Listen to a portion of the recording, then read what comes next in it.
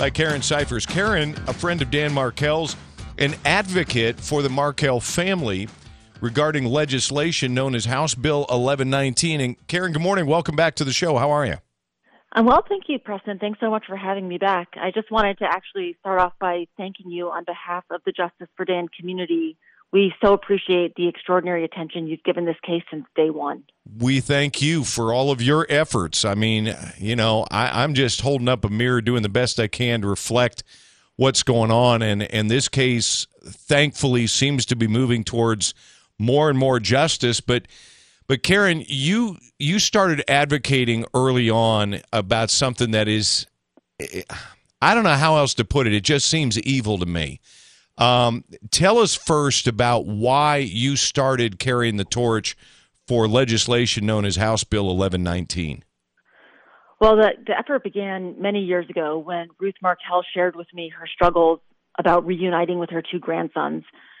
Following the first set of arrests in this case, she and her and Dan's father, Phil, were cut off from any contact with the kids. And like you said, that did feel evil. It felt wrong. So we began a process of looking at how to address Florida law to make it a little better for families like them. How was it explained to Ruth and Phil that what was the reason given for them not being allowed to see their grandsons?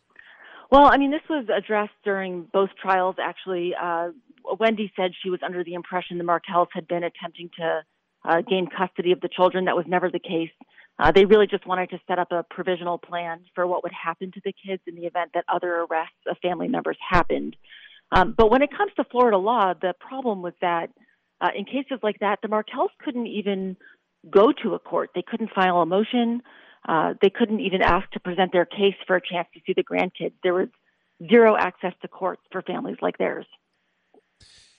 So why is this so difficult? I mean, it would seem to be a pretty open and shut deal, but it took actually lobbying to get the legislature to do something.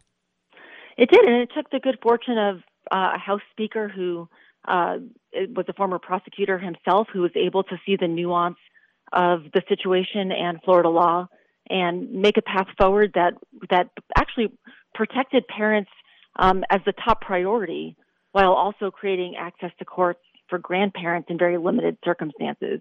So the bill says only this: if the living parent has been found responsible for the death of the other parent by a civil or criminal court, the grandparents can then petition and ask for a chance to visit. But at that point, the courts would consider all of the factors they already do to make a determination about what's best for those kids. So the beauty of the law is that it actually protects the interest of parents, in some cases maybe before a murder would actually take place. How would this apply in this case where Wendy Adelson, the mother of the children, Dan's ex-wife, has not been charged with any kind of crime here? How does this bill afford the Markels the option, the right to see their grandsons? In the immediate, it does not. I think, like I said, the beauty of it is in part that even if a living parent has not been found culpable for the death of the other parent, the bill does create a pretty strong disincentive for a parent to cut contact between the children and the grandparents. Going through civil litigation must not be a fun thing.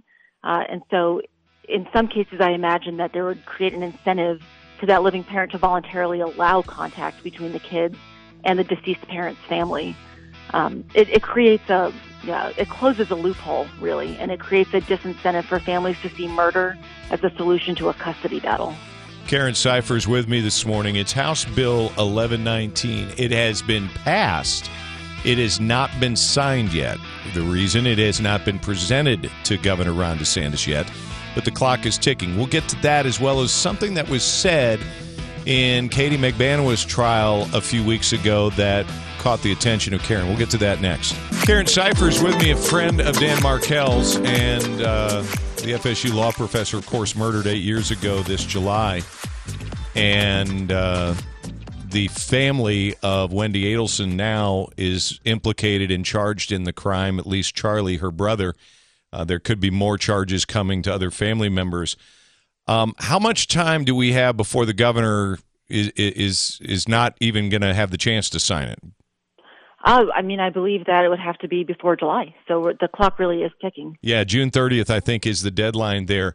When we talked with you before, I think we found out, Karen, that Wendy had made arrangements for the Markels to see their grandsons just as this second trial was getting underway, maybe just as Charlie was being arrested. I can't remember exactly when, but we've learned that it was a 1-hour visit that, it's kind of like, okay, thanks for that.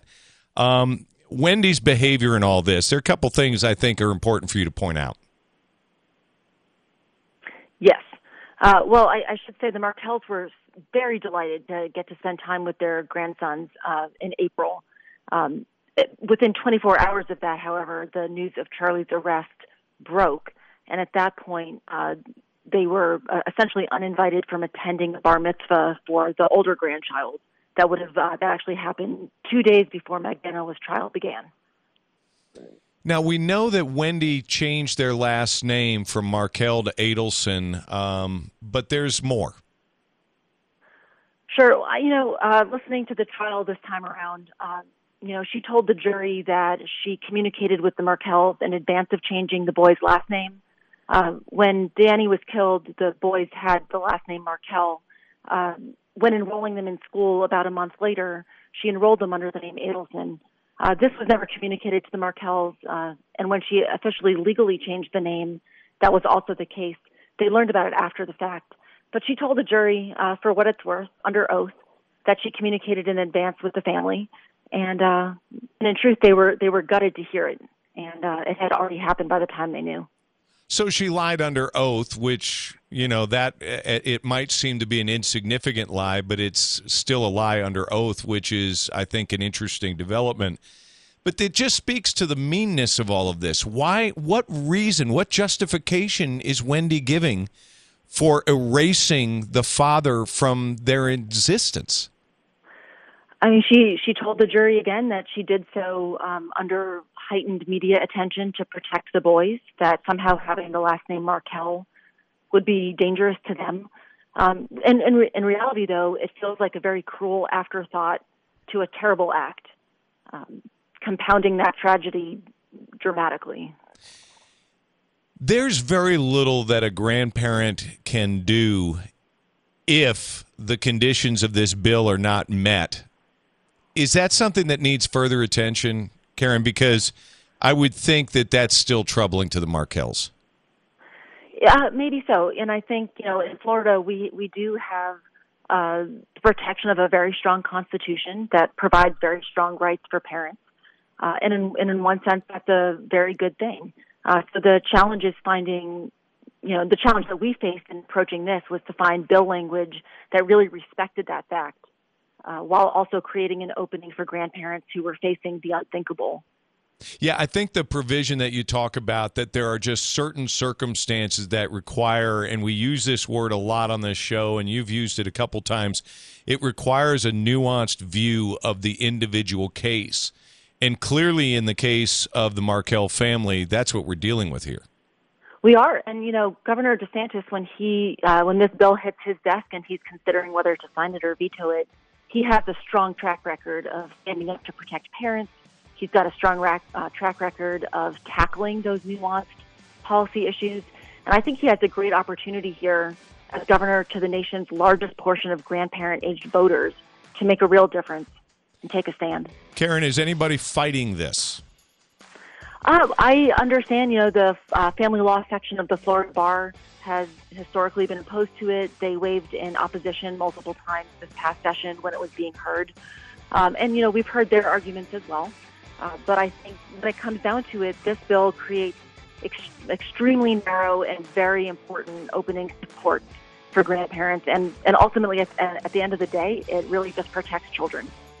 Karen, thanks for your continued work in this and helping the Markel family. It's, justice to me is served only when they get their grandsons back into their lives. It's not just about what happens in a courtroom. Thanks so very much for the time and all your work. Thank you so much, Preston. All right, Halperin Cyphers with us this morning. That's House Bill 1119. Hoping the governor's peeps are listening to the broadcast and that legislators get this bill handed to them soon. Thanks for listening to a clip from the Morning Show with Preston Scott. If you want to hear more, check out the Preston Scott podcast on the iHeartRadio app, or listen live 6 to 9 a.m. on WFLA Tallahassee in Panama City.